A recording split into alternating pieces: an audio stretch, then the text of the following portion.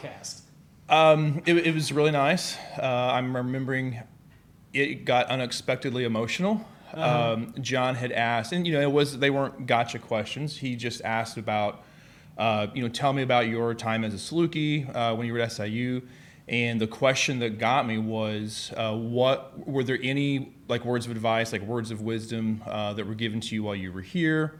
And I said there weren't any specific words that like a quote that I could recall, but it was the way that I was made to feel. And I'm even my mind right now, I'm wondering how much of this story can I tell, or am I going to cry again if I tell this story? But kind of long story short, I didn't come from a world where college was a thing, and I tell this story of when I first registered for classes out at Logan, because I did 2 years out at Logan first. I went in to sign up, met with an advisor, where I found the paperwork, and he asked name, address, fill it out, and he asked, "Well, what do you want to major in?" And in all seriousness, I said, "Well, but whatever most people major in." He's like, "What do you mean?" And I said, whatever kind of the standard path or the standard thing is, I'm okay with that. And he asked me a couple more times, and I can tell that he's getting frustrated by me not really answering his question. And so I just kind of stopped and I said, "I'm sorry, but I don't know what that means. What to major? I don't know what do you mean by that?" He's like, "Are you are you kidding me?" I think he's, looking back, I assume he probably thought, am I trolling him? What's going on here? So he explains to me, it means well, kind of why are you here? What do you want to study? What do you want to do? What do you want to be? And he asked, "Have you not done your pre-advisement work with your guidance counselor in high school?" And I said, "Well, we didn't have a guidance counselor my senior year of high school." And he's like, "Oh boy, this is gonna be fun." So anyway, he asked, "Well, what do you like?" I said, "I like history." And he said, "Do you want to teach it?" And I said, "Sure." So this, I think, when school starts for us in a couple weeks, I think this will be 18 years. So 18 years later. Well, I won't go too much further into that story because that story exists on the podcast. Is it Saluki Stories? Yes. Saluki Stories. Right. That is hosted by, do I have this right? Why did I just forget John's last name? John Politz. Thank you. Hosted by John Politz. Guest number 17 on the WTF Carbondale podcast. It's our first crossover opportunity. It just kind of natural and works together. So check out Saluki Stories podcast. You can get it wherever your podcast exists. And you can hear some of Michael's story and so many other Saluki stories as well. But for this podcast, we're going to do the WTF Carbondale one, where we talk to interesting people about their interesting lives, and we figure out how to mute our audio on our camera this time so it's not so echoey. Oh, and we tie it all back to Carbondale, this little place we call home. Michael Tao, my guest, episode 83. I'm so excited, man. Here's the deal. You are a fan of what I do, or at least you're engaged as a fan in the world that I kind of help to macerate out there in the digital space. And in that time, in that space, watching your interactions, I have become a fan of you, and I didn't realize when I brought this up before the podcast that where we were going to strike gold was I'm not the only person that feels this way about you. Okay. You're kind of this little internet sensation to the people around you. Okay. I'm flattered. Yeah. We talked a little bit about it earlier, and I thought it just kind of happened. You know what I mean? It wasn't a purposeful, thought out post or comments or whatever. It just free flowing. It's just kind of there. Oh, that's too funny. Well, and I mean, in free flowing, almost is kind of a good descriptor for your relationship with kind of the area. Right, that this, you're not just Carbondale's my home, that's where I stake my roots, and this, that, the other. You're very much into Southern Illinois, kind of as a whole. Sure. Mm-hmm. Tell me about it. Yeah, no, I moved away. It'll be 5 years ago, just in a couple weeks, and I'm trying to off the top of my head trying to count how many times have I come back here. And, one of the conversations I had with someone, this last week and a half that I was in town, they were well, what do you think about Carbondale now? I'm like, well, I still come here. I think this is actually my second trip home this year. Yeah. Because I came here on spring break for a few days. Yeah, it's changing, but it's still home, and it'll always be home, and no matter how long I stay in Seattle, like this is still going to be home. So, yeah. That's good. I mean, it's just to feel like rooted in a place. Yeah, and like we had kind of also talked about, like it's so hard. Like when people ask, like where am I from? Yeah. Like that's a really hard question for me to answer. Like I honestly didn't grow up in Carbondale. Like I'm very Carbondale adjacent. Yeah. When I was a kid, home life was pretty rough, and I bounced around between my dad lived in Virgins, and then I had my maternal grandparents lived in Elkville, and then I had a great grandmother in Virgins and a great grandmother in Murfreesboro, and I was kind of constantly bouncing around between all those places. But I drew my very first breath in Carbondale. So, yeah, and I've said I would be okay if I draw my last one here, but I want to wait a little while. That's fair. We're not rushing to a grave. Yeah. But, yeah, so, grew up in or around Carbondale. And I think it took me a while to really kind of figure this out, but folks who grew up around Carbondale but not in it, had I think, at least for me, had a kind of a very different feel for Carbondale. And I am glad that over time I was able to reconcile those two, or kind of bridge those two views, I guess, of Carbondale. Yeah. And then obviously my first real kind of interaction down here was going to SIU. Probably was more involved in Carbondale in grad school than undergrad. I was horribly shy, very much, still in my shell when I was undergrad. So did not get involved in Carbondale stuff at all. Because at the time I was living with my dad, so I would commute. I'd come to school in the morning, do my stuff, and then get out, and usually would go back. My dad ran a truck stop in Murfreesboro, and so I would usually go there and work a little bit in the evenings or just kind of hang out. So, nice. Yeah. That's truck stop work. Yeah. How does that play into teaching? What is it like to all right, well, we're coming in, we're stopping for a year, we're getting up and we're going. All right. A lot of transfer skills. Right. That's the trick. Yeah, well, that kind of plays into the, again, not to take too much from the Saluki Stories podcast, but that was kind of, part of the background of that story of me going to sign up for classes and not knowing, like, what does this mean? I don't know what to major in something, I don't know what that means. Yeah. And so I didn't come from a world where college was even on the, like, really even an option. Dad, grandfather, all the males on my dad's side were mechanics. On my mom's side, grandfather, great-grandfather, all my uncles were coal miners. And then as I have said it, I accidentally got a scholarship. Yeah. And that, changed everything.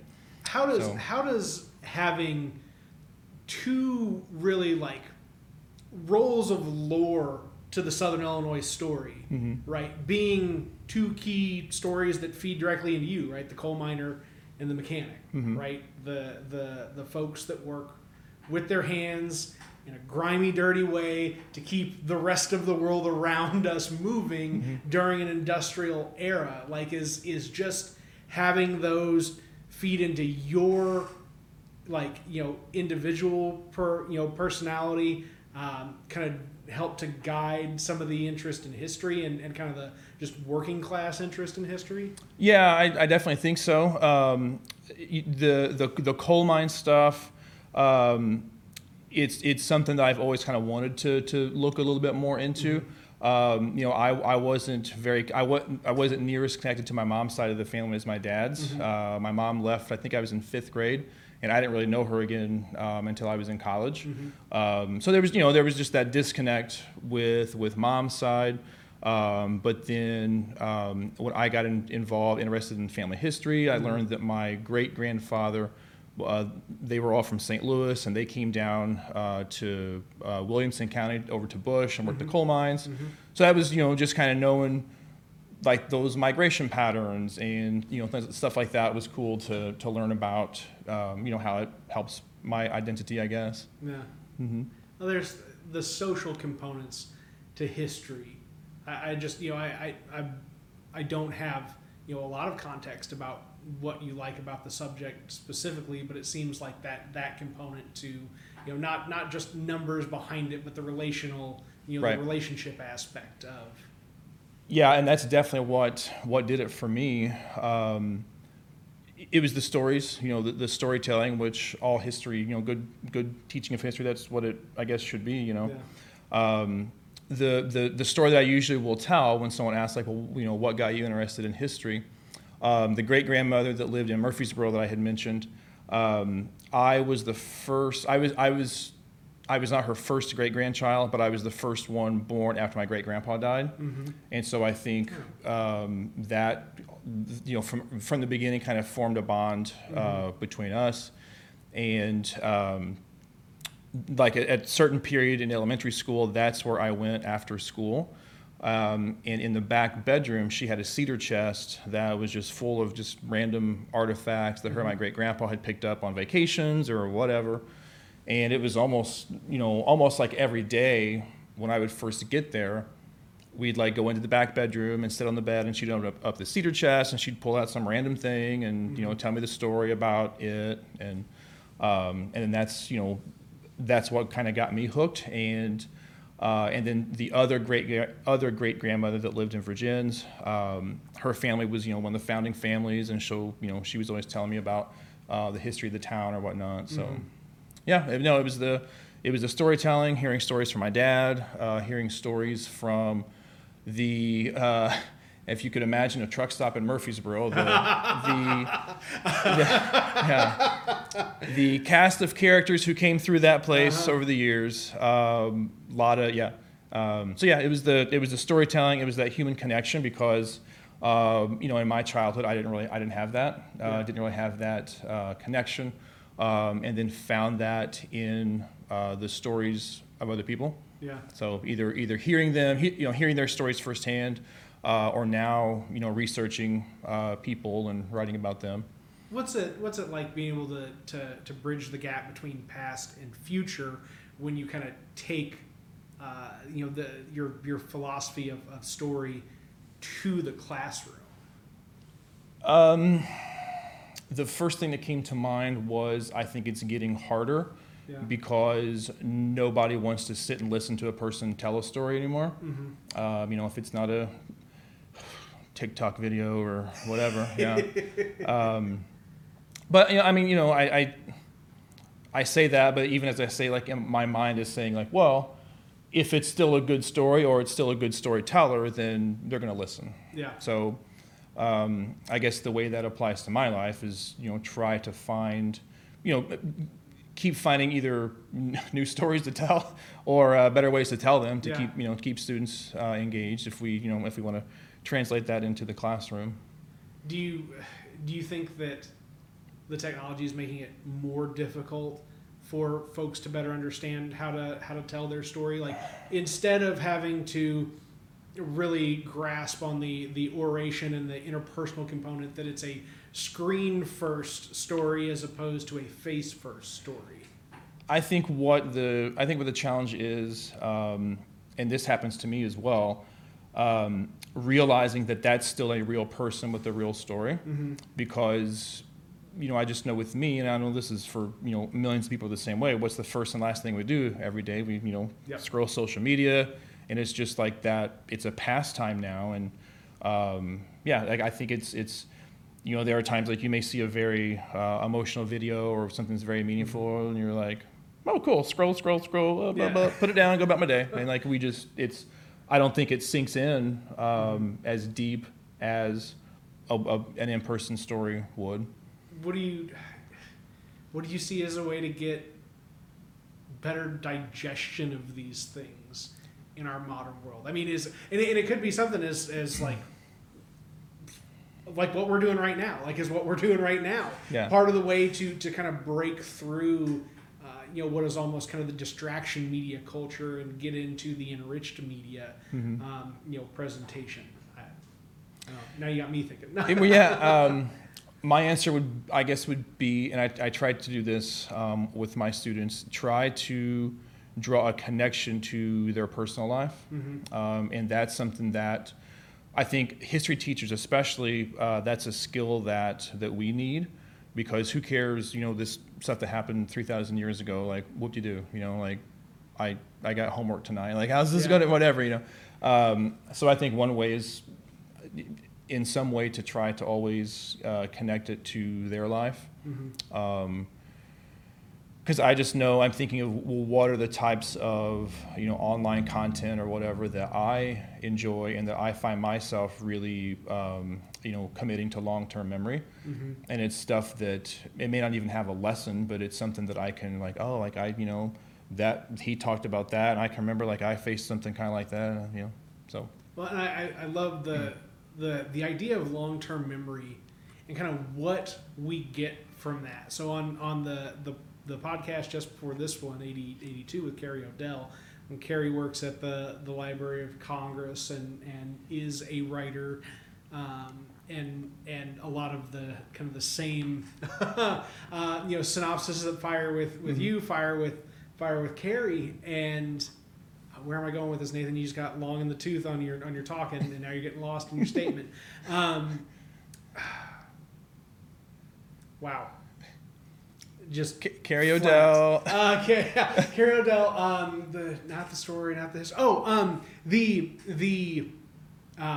The reality of what happened, not necessarily the takeaways that we present as the history of what we want to think happened in a particular way. And his specific reference was to women in radio and television from the 1950s to now, and what representation of actual life in the 50s and 60s was for women in television. And it wasn't just this what he referred to as kind of this Stepford Wives like sheen that we like to pretend it was. There were real characters on TV that portrayed an array of real life circumstances that folks would portray. So the getting to the he said the thing itself, with the history, and referencing that back to what brought me into that ditch that I managed to steer into, and just being that the real history is what you're looking to get people to latch onto, not just this here, take it, go, run with it, and did you ever really comprehend it to begin with? That you want to avoid. Right. Yeah. If I'm understanding where we're at in the ditch right now correctly. Sorry, man. I can just jump away and we can just go talk about baseball, because that's really how bad I just careened off on that part of the conversation. No, we were talking about just trying to try to keep it real or make it real. Try to make this history feel real.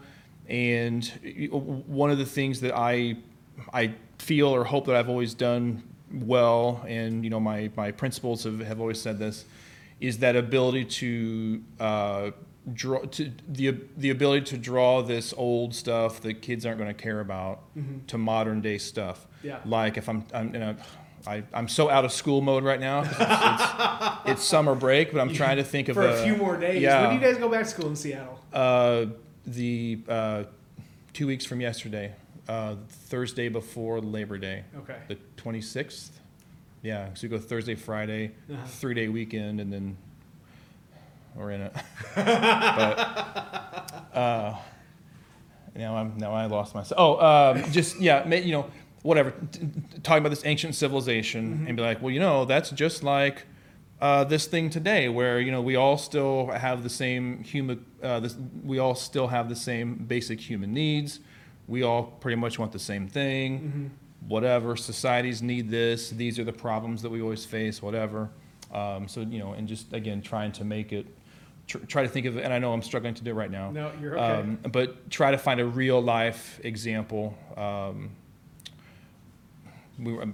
a real life example that they can relate to. I mean, if you want to talk about, just and maybe this isn't as close to real life for, a student here in the States, but connecting something like, Alexander the Great in Afghanistan to America now in Afghanistan, right? Like, what is the modern parallel to what has occurred in history? The fall of Rome. What does that look like in this day and age? Yeah, we're still doing imperialism. Is that what this is? Okay, right.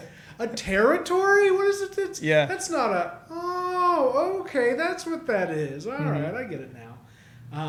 No, that when you'd just because I've managed to just scrap that whole. I'm sorry, man. That's all right. I'm usually pretty good about staying on track and just kind of getting in, asking my ask, and then getting out of it and getting. So back it keeps to it guests. real. It keeps this real. That is the truth. That's why I give it an hour. If there's a burn 10 minutes, so be it. That's on me. No, but you said pastime, right? You referred to the phrase pastime, and that kind of teed up in my mind baseball, right? And the baseball thing with you is I mean, it's as American as apple pie, right? Like, that's kind of the well, okay, maybe not. It is. Like, no, I don't like the cliches of it. Well, but it is. Go ahead. Sorry. No. It's on you. I'm handing over.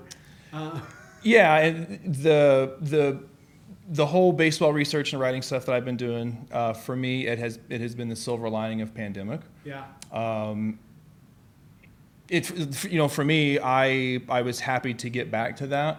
I had done a lot. I mean, obviously being a history major, both in undergrad and grad school, both, did a lot of research, did a lot of writing. I was very fortunate to get some stuff published very early on. The Journal of the Illinois State Historical Society published some things that I had written, and then I had done a lot of writing for the Jackson County Historical Society. But then as life happened, I just convinced myself that, well, I don't have time for that anymore. And then got to other things or whatever. Pandemic happened.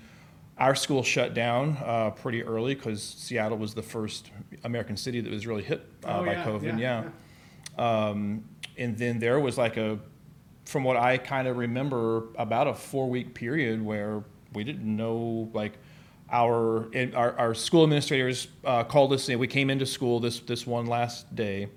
And they told us, we don't know what's going to be asked of us to ask of you to do the rest of the school year. So take anything out of your room you think you might possibly need. And, in preparation of, you're probably going to teach remotely, teach from home the rest of the year, and then go have a nice day. Just that concept of remote learning, how foreign was it at the time to think of teaching a class from a computer screen? No. Nope. I said many times I would rather just go lay down in the street. I hated it. I think back to, I had, I think it was my senior year of high school. Alvarado had linked up with Johnny Logan, and we did back then what was distance learning, and it was horrible. I mean, it was, the tech aspect then, of course, was not what it is today. Yeah. But I just knew, as a learner, I don't learn anything like that. I don't learn anything from a screen. Watching someone talk at me from a computer screen, or back then a TV screen. And the thing that was really a struggle for me when I was in high school, I was really good with CAD, the computer automated drafting, I think it was. And my teacher told me, you should really, there's good money in this. You should really pursue that. You're good at it. You should really pursue it as a career. And even then, I was probably 17 at the time, although I had honestly no idea what I was going to do. This was pre-scholarship. Yeah. So I think in my mind, I thought, well, I'll probably be a mechanic like my dad and grandpa and everything. But even me not knowing what I wanted to do really at all, I knew I could not sit in front of a computer screen. I could not have a job where I sat, 8, 9, 10 hours a day in front of a computer screen. Well, that came around to bite me too. That was just my brain doesn't engage the same way. When I very first started teaching, it was not at all uncommon for me to still be at school 8, 9, 10 o'clock at night, just preparing for the next day. And I was on a fast track to burnout. And when then like my transition was, you have to stop this. You've got to separate. This is work time. This is home. This is relaxing time. Yeah. And so then like phase 2 was, I felt like I did a pretty good job of knowing when my time is my time and keeping it that way. Mm-hmm. So then phase 3 is, pandemic, where you've got to combine those things. Like you're at home where you should be doing the things you want to do, but you got to be working. And it was tough. Like it was a lot of rewiring for me, but I think, and this is really the first time I've kind of reflected back on the last year and a half. I think, or at least I hope, it helped me understand the students' struggle, because that was their same struggle. Like, well, I'm at home. Like, I want to play Fortnite or Roblox or Minecraft, whatever we're playing today. So yeah, and I got to the point to where I had to really adjust what I was looking for from them, and realizing that unless I'm there at their house, there are so many things I don't have control over, and I have to accept that I don't have control over this. And I feel like that was the answer to a totally different question. No, but this is where we go in these conversations, man. Yeah. And I'm sure now, going back into school again, same concept. I can only control what I can control. Right. In a very different format. Yeah, I'm looking forward to this year, and I say that very cautiously, because I'm like, what's gonna blow up? Right. Yeah, because our school, we went back fourth quarter. We went hybrid. Right. Yeah, we went hybrid for fourth quarter. I think my biggest class was like 7 kids. Yeah. So I was teaching those 7 in person, and then the others through Zoom. 2 jobs for the pay of 1. So yeah, and it was just cool to be around people again. I know we've all felt that. We can probably all relate to that. It was nice to be around people again, instead of looking at their black blank Zoom screens. Yeah. I got my socialization in 1 weekly streamed concert at a time. Mm-hmm. It was the way to. I mean, that was it. It's like, all right, cool. This is what you get, and it feels dangerous doing it, but here we are. Yeah. Let's give it a run. Mm-hmm. It's crazy stuff, man. And what is the outlook like in Seattle right now for you guys? I'm sure it looks much different than Illinois does, or at least I hope it looks different than Illinois does at the moment. I have not opened my work email since the last day of school, so I don't know. Have you been gone from Seattle for a while now? Like on vacation? Yeah. Well, I would say in the last. I'm like struggling because time is so irrelevant now. Ain't that the truth? The last 3 weeks, probably been in Seattle 3 or 4 days. Okay, cool. And then, as far as I know, things are supposed to be normal. But I'm near certain that we'll be wearing masks in the classroom again. Yeah. Our enrollment is down, and that caused some issues, like with budget stuff and teachers getting cut and all that stuff. So the only thing, the last thing / only thing I have heard is that we are expecting about a 20% loss in enrollment. 20%? Yeah. Is that because people have literally just left the metropolitan area with their families? Some folks have left, and others, our district's doing a virtual academy for those families who are choosing not to send their students back into the school. They're doing a separate, it's almost, I mean, it's also like a whole other school. Each building in our district had to sacrifice one teacher who would then only do the online stuff. So that way, the rest of us classroom teachers, we're focused on the kids in the classroom, not worrying about Zoom, and I can go the rest of my life without ever hearing that word. So that's, I mean, I don't know. We'll see. Well, I'm glad. I can't even do a podcast over, just because, I mean, it doesn't interest me, right? I want to be in the room with somebody and talk to them. And have like a real, like, interpersonal interaction where it's not just, hi, and you feel like you're not really talking to another person, you're talking to a screen. Let's do an icebreaker. Let's not. Let's not, he says. Don't waste any more of my time. Better yet, just email me. Yeah, this doesn't even need to be a meeting.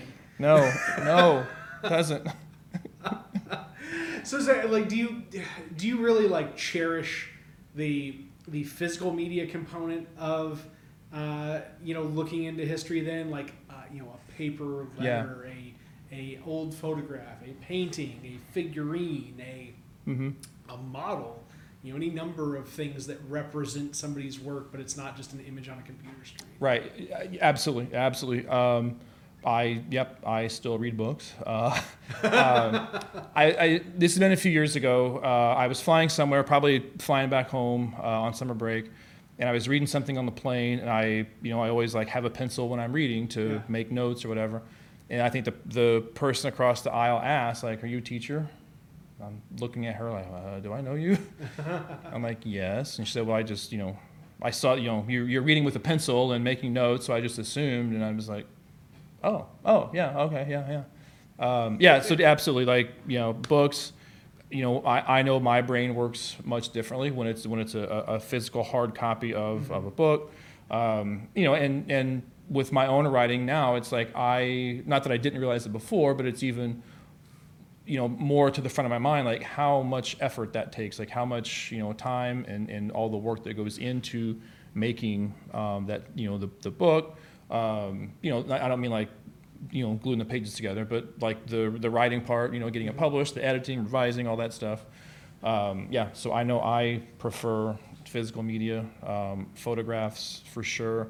Because a lot of the things that I look into, a lot of things that I like to research, it's pretty rare to find a photograph of some of that stuff, because a lot of it is, I guess, currently it's a lot of local history, small town type stuff, and just, photography wasn't, people just didn't think, let's get a picture of this, or they didn't have the means to capture it, Well, something like just an unreal percentage of pictures taken have just been taken in the past 15 years, right? Since the invention of the smartphone. In the essentially the iPhone generation as we see it now, and it's just like we don't understand what image making decades and decades ago, like, just it's the gravity of it at the time. I guess for some folks, and for others it's just like it's just like it always ever was. When's the last time anyone ever went to a photo studio? I was just thinking. I have a photo of it's my great grandparents on the farm up at Ava, and someone like gave it to me. They found it like going through some old stuff, knew that I was probably the only person in that branch of the family that would be interested in anything like that, and they dropped it off at Dad's gas station one time. So anyway, and they're standing out in front of this log house they had built. And as I researched, like, the photographer, it was his thing to, at that time, like 1890s, just have his wagon and go to these rural farms and ask the families, like, would you like give me a quarter and I'll take a picture of your farm and you can have it. And I just thought, like, for them, like, how big of a, like, whoa, like, we've made it, like, that must be a really big deal. Or and you see photos of families who would go to the studio, and I just think, like, how big of a production that would have been for them. And it's just, so it's cool cool to see that. I guess the flip side is, are you seeing the real person? Like, we know they didn't dress like that every day, but anyway. What did preservation look like of these artifacts, right? I mean, did people have an idea to kind of try and find a way to stash it away and store it and preserve it so it didn't wear and become degraded over time? Or I mean, now that's definitely the push. And I can remember like when scrapbooking became the big thing, the archival paper, acid-free paper, the whatever type of plastic pages and whatnot. And I sometimes I kind of like really like this photo I've got from the 1890s, like it probably was in a drawer in a dusty, dirty old cabin for 100 years, and like it looks just fine. But yeah, and like yesterday I was doing a lot of scanning of some old photos for this one of these baseball projects I'm working on, and they were still in this old. The old like yellowed Scotch tape was still in this old scrapbook, and yeah. I know that like the person I was talking with yesterday is like I should like have these all scanned and digitized and whatnot, so they can preserve a little bit longer. Does digitization add to or kind of detract from some of this? Just that presence of the hand of physical media. To me, it detracts a little bit from it, but at the same time, like I am so like super fortunate that these photos that I have been scanning and whatnot, that they existed at all in the first place, and two, that they have survived. Yeah. But it's so cool just like to hold it, because it's like I know that probably the person in this photograph waited for whatever, a week, 2 weeks, and then they held it also. Like they held it, they were proud of it. They showed, the family, like, here's this thing, whatever. Yeah. Wow. And they would probably not have even had much of a reference point there. So, I mean, the thought of how grand it could be in somebody's mind of just what an image would have meant 150 years ago. Right. Huh. That's interesting. I mean, I've just, I talk about the other side, the modern side of media a lot on this podcast. Just think about it a lot in general. And this really like stops me dead in my tracks to have to like think about it in the completely different way than what we've become accustomed to. Right. In terms of how we think of media in this modern world. Huh. I've had to print out Facebook photos to give to my parents because.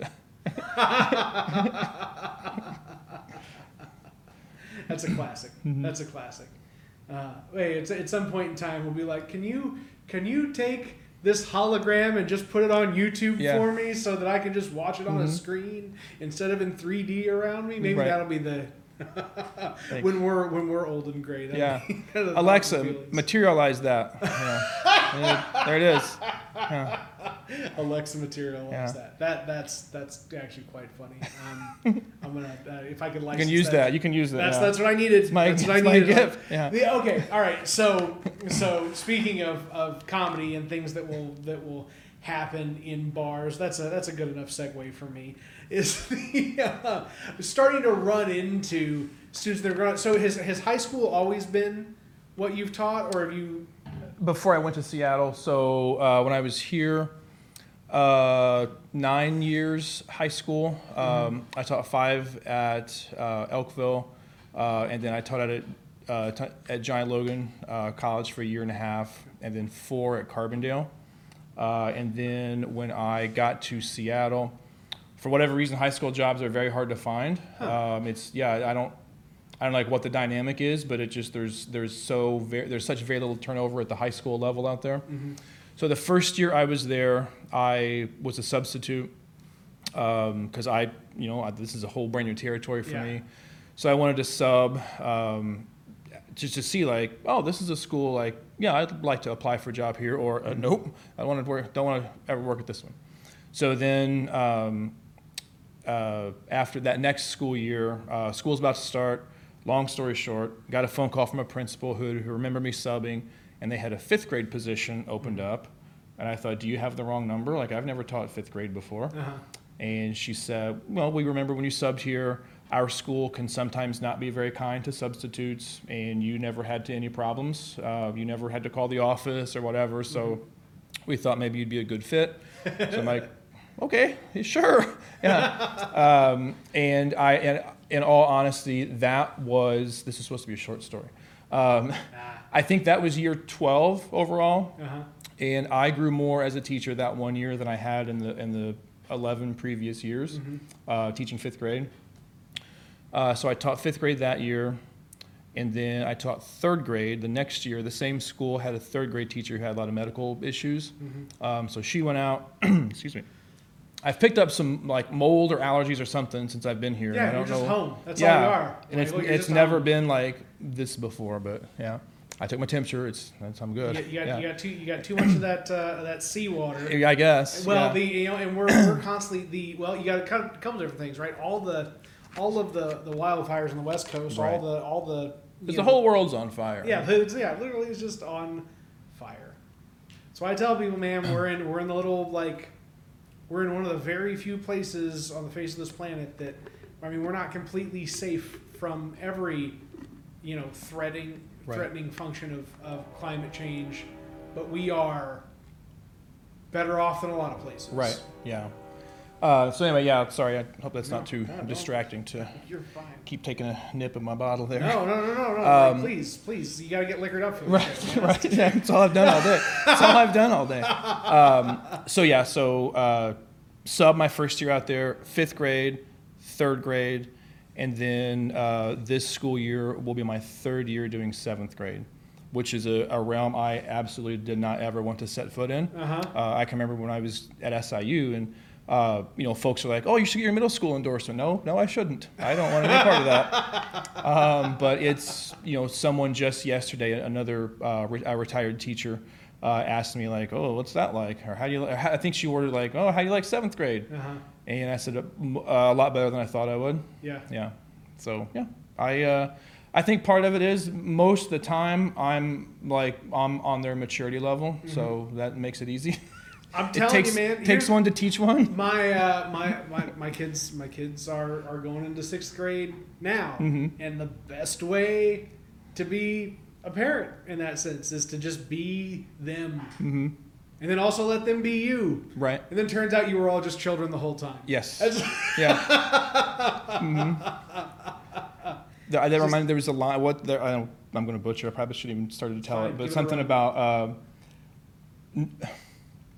Although we get older, we're all still the person that we were in high school or something like that. Probably. Yeah, pretty much give or take. Yeah. Well, here's what's crazy to me, right? As getting older, and observing, and reflecting on, and I would imagine you probably had some similar things just working the truck stop, right? That all of a sudden you realize that these people that were adults and you thought just automatically should command some sort of authority because they're older and that's what you've been told, that adults are adults, and you're just like, no, turns out this 50-year-old person is just as much of a a problematic person as whatever their 15-year-old counterpart would be, and you're a person. It doesn't matter in age or whatever else. It's the words that come out of your mouth and the actions that that come out of your mind and all that.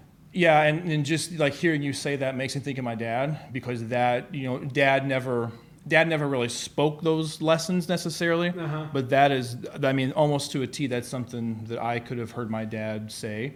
I definitely know that's how he was or how he is. Like he, just because someone's, like you said, older, an adult, like, well, if they're still a moron, they're still, I don't, Yeah. It's like, there are times like I'll just, whatever's on my mind, like I'll kind of say it or whatever, and someone's like, oh, that's not very nice. I thought, well, I was raised to be honest, not nice. Yeah. So, sorry. Tough. Yeah. Well, and I mean, you get that kind of even difference in interaction of people that don't understand that people are people and approachable in a very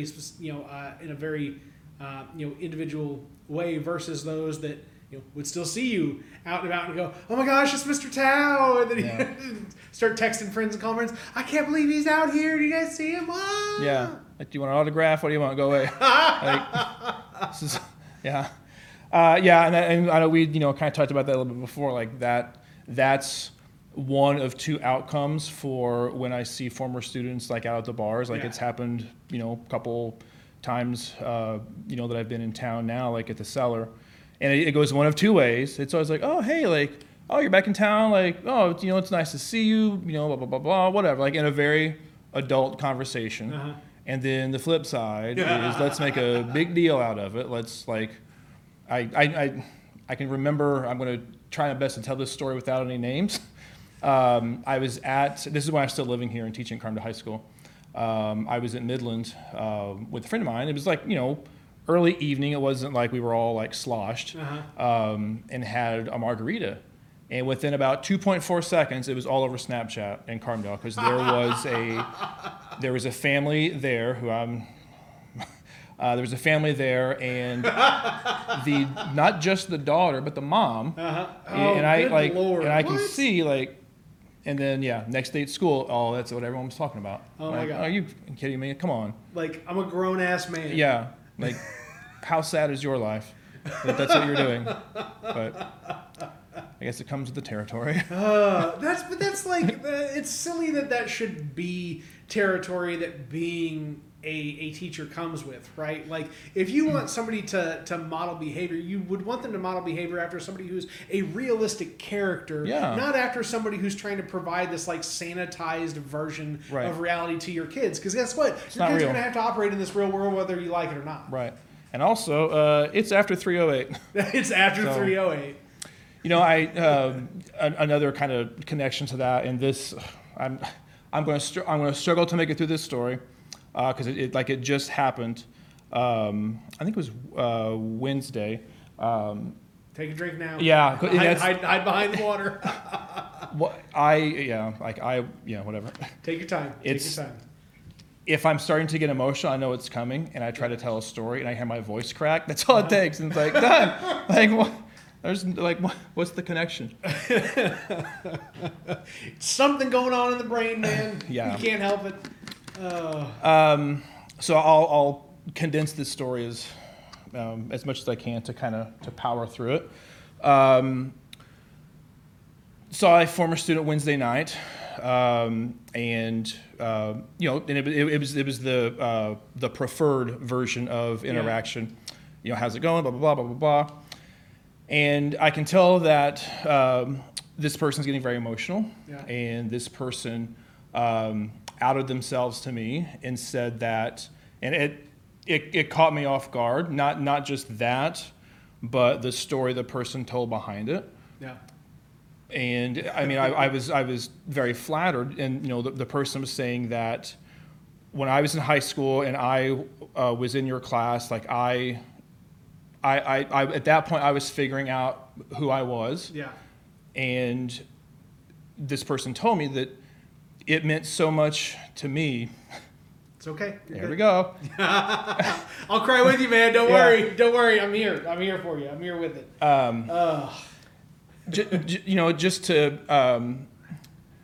Just to know that you. I wasn't gonna do it. Take another sip, man. Take another sip. It's all right.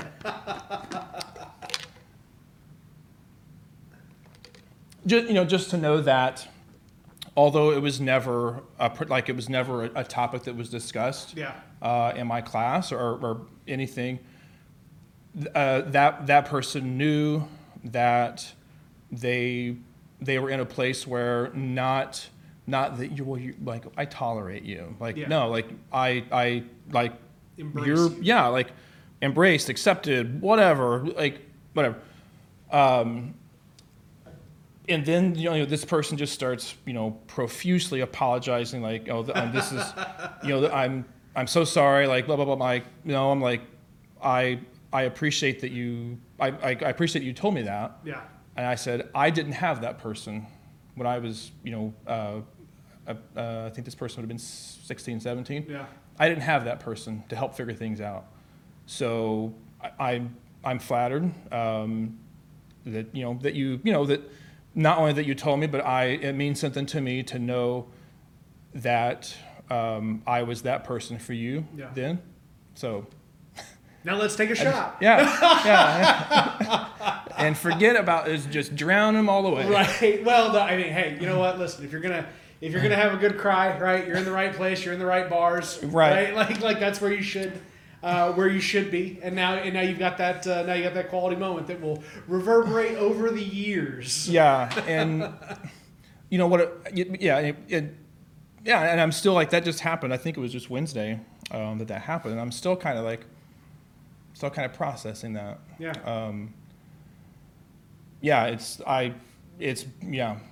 As I'm, stammering to even, add on to that story, it just, like I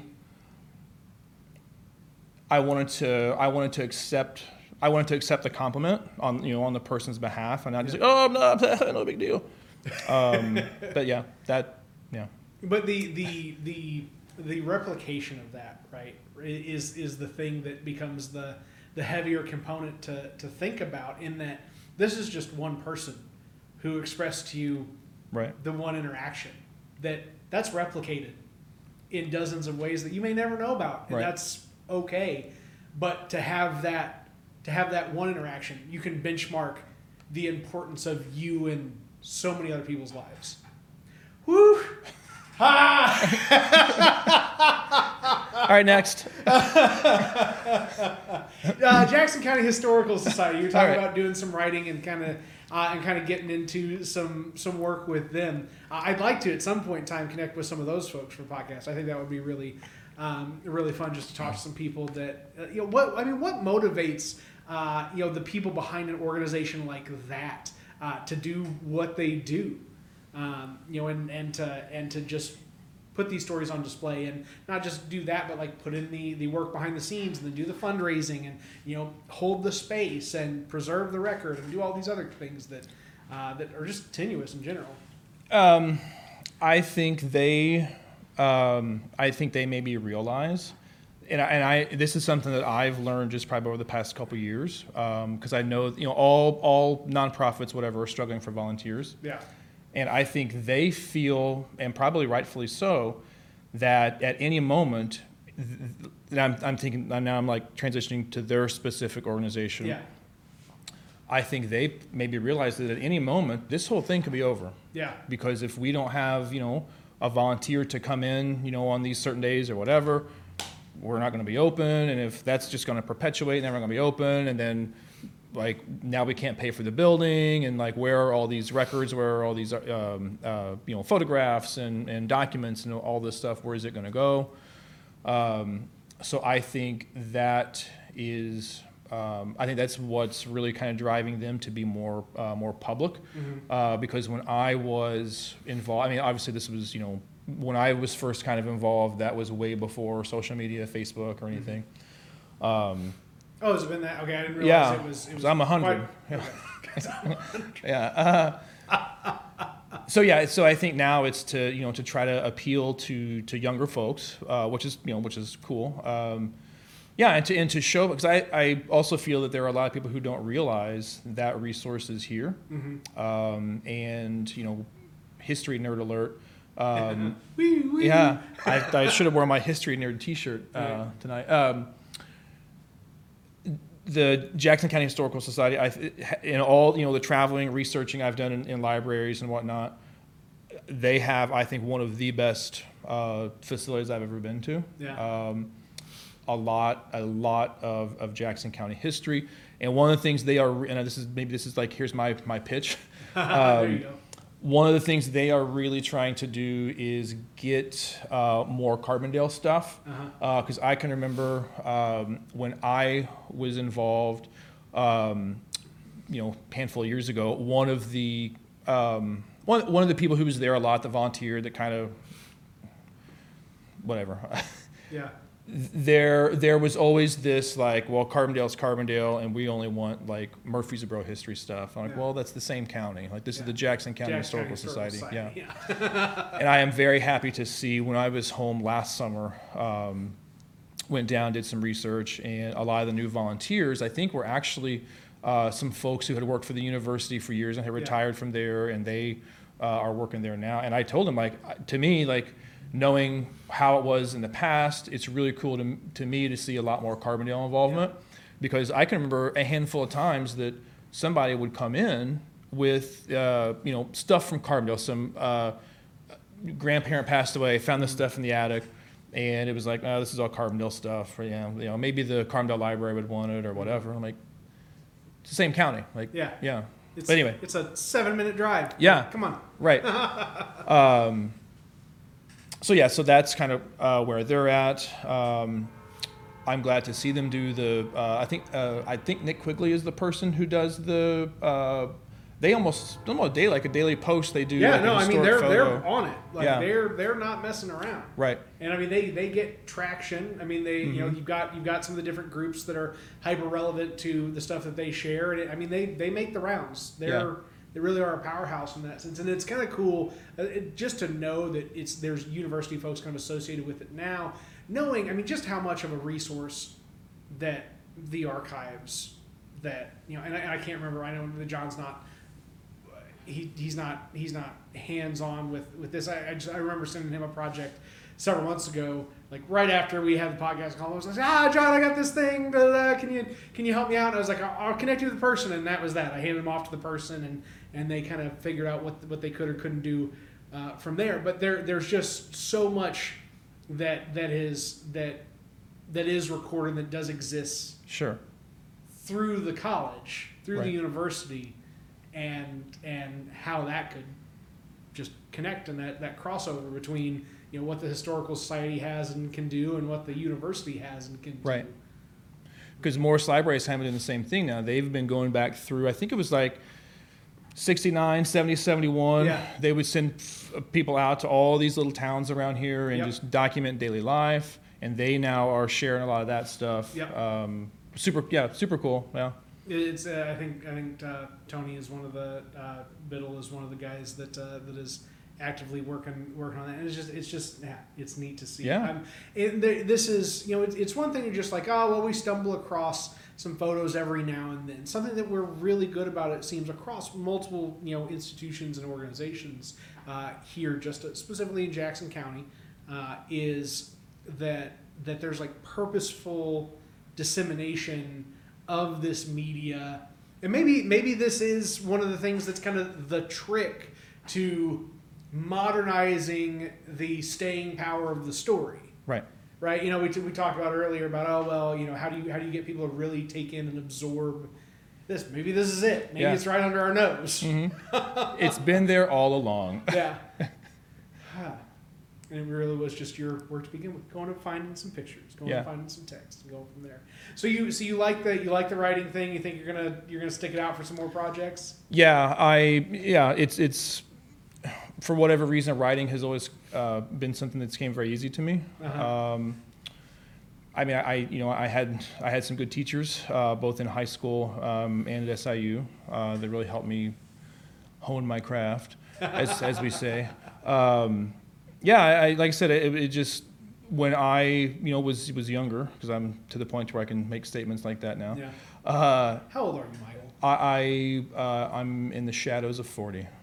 Shadows of 40. I'll be 40 in April. So the entirety of your career, period.com, is teaching from day one, essentially. But you jumped out of college and right into. Literally, yeah.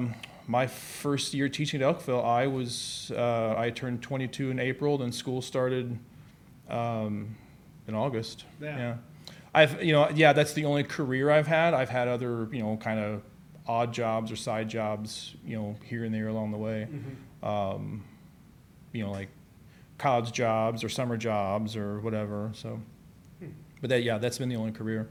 And then the writing thing is, I like the way it's going. I just want to keep going. I know my free time my free time is going to be greatly reduced in a couple weeks when school restarts. But I mean, even if you just kind of approach it from a, maybe writing and breaks. Breaks are the times to pick up writing. Right. I don't know how much you clear off your plate. I'm sure there's still plenty of preparation that occurs between semesters, both winter and fall and all that jazz. But just being able to really like identify, these are some chunks of time that I'm going to dedicate to a project and just see what develops from there. Right. Is there anything outside of just here in this regional history in baseball that you're looking at, or is it kind of those are two things that you like and you might stick with? I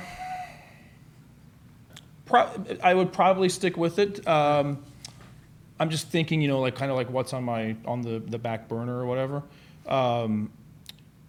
Everything that I've written that's been published has been some aspect of local history. Mm-hmm. I'm going through the file cabinet in my mind. Yeah, everything's been some aspect of local history, but at the same time, like maybe it's tying into national trends or whatever. Yeah. That's kind of what I did in grad school with my master's thesis. But ultimately, yeah, it's kind of been local history stuff that has been forgotten, or local history stuff that does have a bigger significance outside Mm-hmm. of the area. Well, and it seems like that is the modern documentarian, the modern reporter, the modern storyteller, just for kind of general consumption, has turned to, well, I don't just need to tell this massive overarching story that only hits on very key figures that everybody could and should or would know, but that we're gonna drill down to, the unique personality that exists at some very what would otherwise be considered insignificant or something that isn't considered a point in history or a place in history, and then elevating that, and all of a sudden that becomes the representation of this point in time or this activity or what have you. Right. Yeah, that reminds me of one of the things that's kind of on one of the back burners. I have a very large stove. And this kind of happened, over the past year and a half, with the murder of George Floyd and Black Lives Matter still being relevant. I can remember Mike Jones at the General Logan Museum in Murfreesboro. He does all their Facebook stuff, and so as the national events are happening, Mike would post excerpts from speeches that Johnny Logan gave. Mm-hmm. I just it struck me like this is a speech we could hear and today and still has relevance, and because I hope I'm not misreporting or misremembering the way this all kind of happened, but there was a conversation on the General Johnny Logan Museum Facebook page about would General Logan have supported Black Lives Matter if he were alive today or if that movement was in his era. And Mike Jones was like, well, absolutely. And then he posted a lot, and a lot of folks around here don't know that and don't realize that. Mm-hmm. And so anyway, back to the point. Jones would post a lot of these excerpts of speeches, and I texted Mike and I said, has anyone ever done a collected works of Johnny Logan, his especially his speeches? Mm-hmm. He's like, nope. And ding, there's that. Yeah. That's something that I feel needs to be done. Yeah.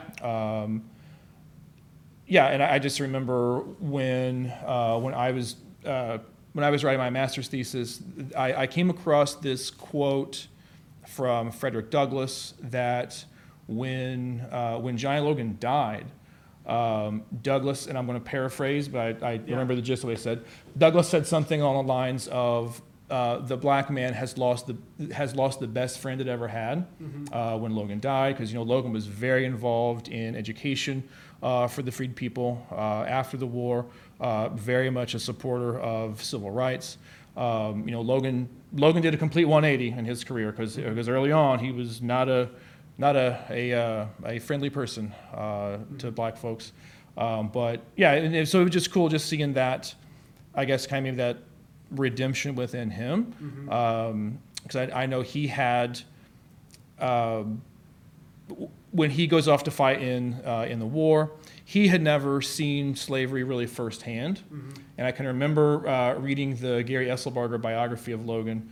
And there were, I think he maybe found some letters that Logan had written home, and there were 2 or 3 significant moments where Logan they are marching up on a plantation, and he sees slavery firsthand for what it was, and he's like, this is not at all what I thought it was, and this is not this. So anyway, whatever. It was very eye-opening to him. So yeah, that'd be cool to kind of look at those speeches, because he was. And what was even more impressive was, like, he didn't have to be that progressive at his time. Like, he could have very easily been like probably the majority and not been a proponent for civil rights at that time, and no one would have batted an eye. And that was one of the things that was very impressive to me. So that's a project on the list. I mean, that's one of those types of projects, though, that you do it right. Yeah. It opens up a whole new world of impact and context in an already very far-reaching story that is really one of the key tenets of everything about the modern American system. Sure. Right. I mean, just people want to reduce the impact that history has on the here and now. I think this kind of wraps up all of what you've kind of referenced multiple times throughout this conversation, is that there is so much context of what has gotten us here to its application on the life that we live today. Yeah. What that reminded me of, I've got a story for everything. That should be on your tombstone. Right? A story for everything. Michael Tao. Yeah. I tell my students, like, something like all my stories are true, even the ones that I'm making up. I'm like, really? Yeah. What does that mean? Yeah. So what you said reminded me of this conversation that I had with a student when I was teaching at Elkville. The American Civil War was always my focus, and I don't mean like this many thousand people were killed here, whatever. Like, we can Wikipedia that. Yeah. Like the why, like how did we get where we were, and where have we came since, or where have we gotten to since? So I would always do when I was teaching like the chapter before, like the actual like battles of the Civil War. It was kind of like an essay project where the students had to write, and it didn't have to be really long, like a 3-page paper on what caused the war, like what was the cause of the war. So then I would spend about 3 weeks. I had purposefully not covered certain events from 1620 to 1861. I had purposely not covered certain events so that I could put them into categories and then teach them together. So, for example, if I would give them 4 options, like your paper has to be about either states' rights caused the war, slavery caused the war, economics caused the war, or basically just like poor leadership at the time caused the war. I think were the 4. Anyway. And then I would go back and I would say, like, here are these events that, if you think economics caused the war, here are some events that would be good to talk about and analyze in your paper. If you thought it was states' rights, blah, blah, blah, blah, blah, blah. And then, of course, they would ask, well, what do you think caused the war? I'm like, well, I'm not going to tell you that. Like, I'm not going to read 100 papers that all say the same thing that I think. Like, you do it, and then when we're done, then I'll tell you. Yeah. So then, they did that project, and then the day after that was done, I would on the whiteboard I would write no slavery, no Civil War, and then under I would write no KNOW slavery, KNOW Civil War. I'm like, what do you mean? And I'm like, that's if no other argument holds water, that's the only one of these causes that you can't mark off the list. That one pops up in everything. And I had a student that lost it, and he was not happy about that, and he disagreed very vehemently with my statement that slavery is what caused the war. And he basically he was saying, my however many greats, grandfather, they were from Tennessee, they fought for the Confederacy, they were poor, they didn't have slaves, they weren't blah blah blah blah. And I said, that's not what I'm saying. I'm not saying that your grandfather, this person, that person went and fought because of this thing. I'm saying slavery is what made the war happen. But he dug in. And so, it, whatever, kept going. And what just kept, like, what struck me, and this is the thing that you said that triggered this memory, it's like about identity. And I thought, this person that you are defending, you didn't know him. Like, this was a person you never knew. This was 150 years ago. Like, I am genuinely questioning, why is it so important to you whether or not this person fought for or against slavery? Like, that's very interesting to me. This whole idea of identity, like our historical identity, our memory, like our historical memory. And I've had so many conversations, and we could go off on this and have whole other episode about seeing the Confederate flag in Southern Illinois. Like, it's just so strange to me. Like, in the number of folks who I am certain their ancestors, fought for the Union, but now they are so, they identify so strongly. Whatever. Like, I know there's so other issues, but blah blah blah blah. Whatever. So back to the point of what I was getting at. Like, the thing that you said was like this idea of like the identity and why is who you are. Why does part of who you are need to be based on this thing, the Civil War, like your Confederate ancestors or whatever? And like another kind of, caveat to that, whenever I first got involved in like doing genealogy stuff, family history stuff, I had a direct ancestor that had fought in the American Revolution. And, you can get membership like to the Sons of the American Revolution. Like, oh, that's kind of cool because it basically it documents your research. Mm-hmm.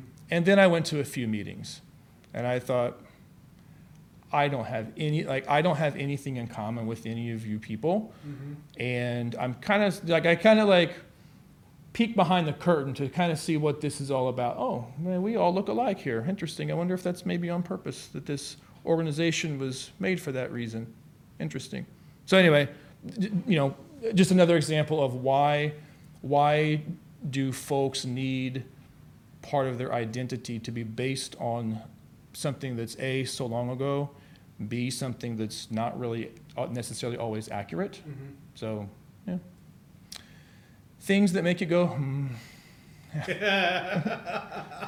The whole time that you were going through that, and I love that that's kind of the punctuation to our conversation, because that really, that really gives some quality insight there into a national topic right now. And I'm not going to say the three letters mm-hmm. or the words associated. We're just going to end the podcast and be done. You know what they are. Are the three letters WTF? No, yeah. And scene. Cha-cha. But I mean that was just such a poignant sticking point, and that you gave clear insight into an issue that is covering this entire country, right? That your one individual interaction there, again, is replicable in tens of thousands of scenes in classrooms throughout this country where people are having to navigate this space young and then in public at the same time. And somebody who is, I will say, qualified professional like yourself has to work through this with them because there's a reality behind all of the feelings. Sure. Yeah. That at the end of the day, right. there is what you want to feel, and there is what you can know to be true, mm-hmm. and that's it. Yeah, and it's and that's definitely I did a lot of learning on the topic. Again, growing up in a truck stop in Murfreesboro, yeah, you could imagine probably what my early views were and mm-hmm. what I picked up on hearing and whatever seeing. Yep. And yeah, when I kind of dug a little bit deeper and learned why are these things the way they are? Mm-hmm. And I thought that doesn't really align with what I'm not going to say it's what I was taught. I was never. What you would have observed in situations. Right. Right. I don't. Yeah, it's what I just picked up on. Yeah. Like I was never set. Like it wasn't anything like direct. It's just what I observed and picked up on. And I've told my students this many times. Like I could have very easily gone down another path based upon that hard wiring. Yeah. And it's difficult to unwire those things, but I'm definitely glad that I did. Yeah. We have some like some of our training, like for school, we talk about these issues, like how to teach or how to navigate through these issues if they come up in the classroom or whatever. And again, I don't want not that I'm the expert here, I should be speaking, but I just, I see a lot of folks who are, I'm going to speak my truth.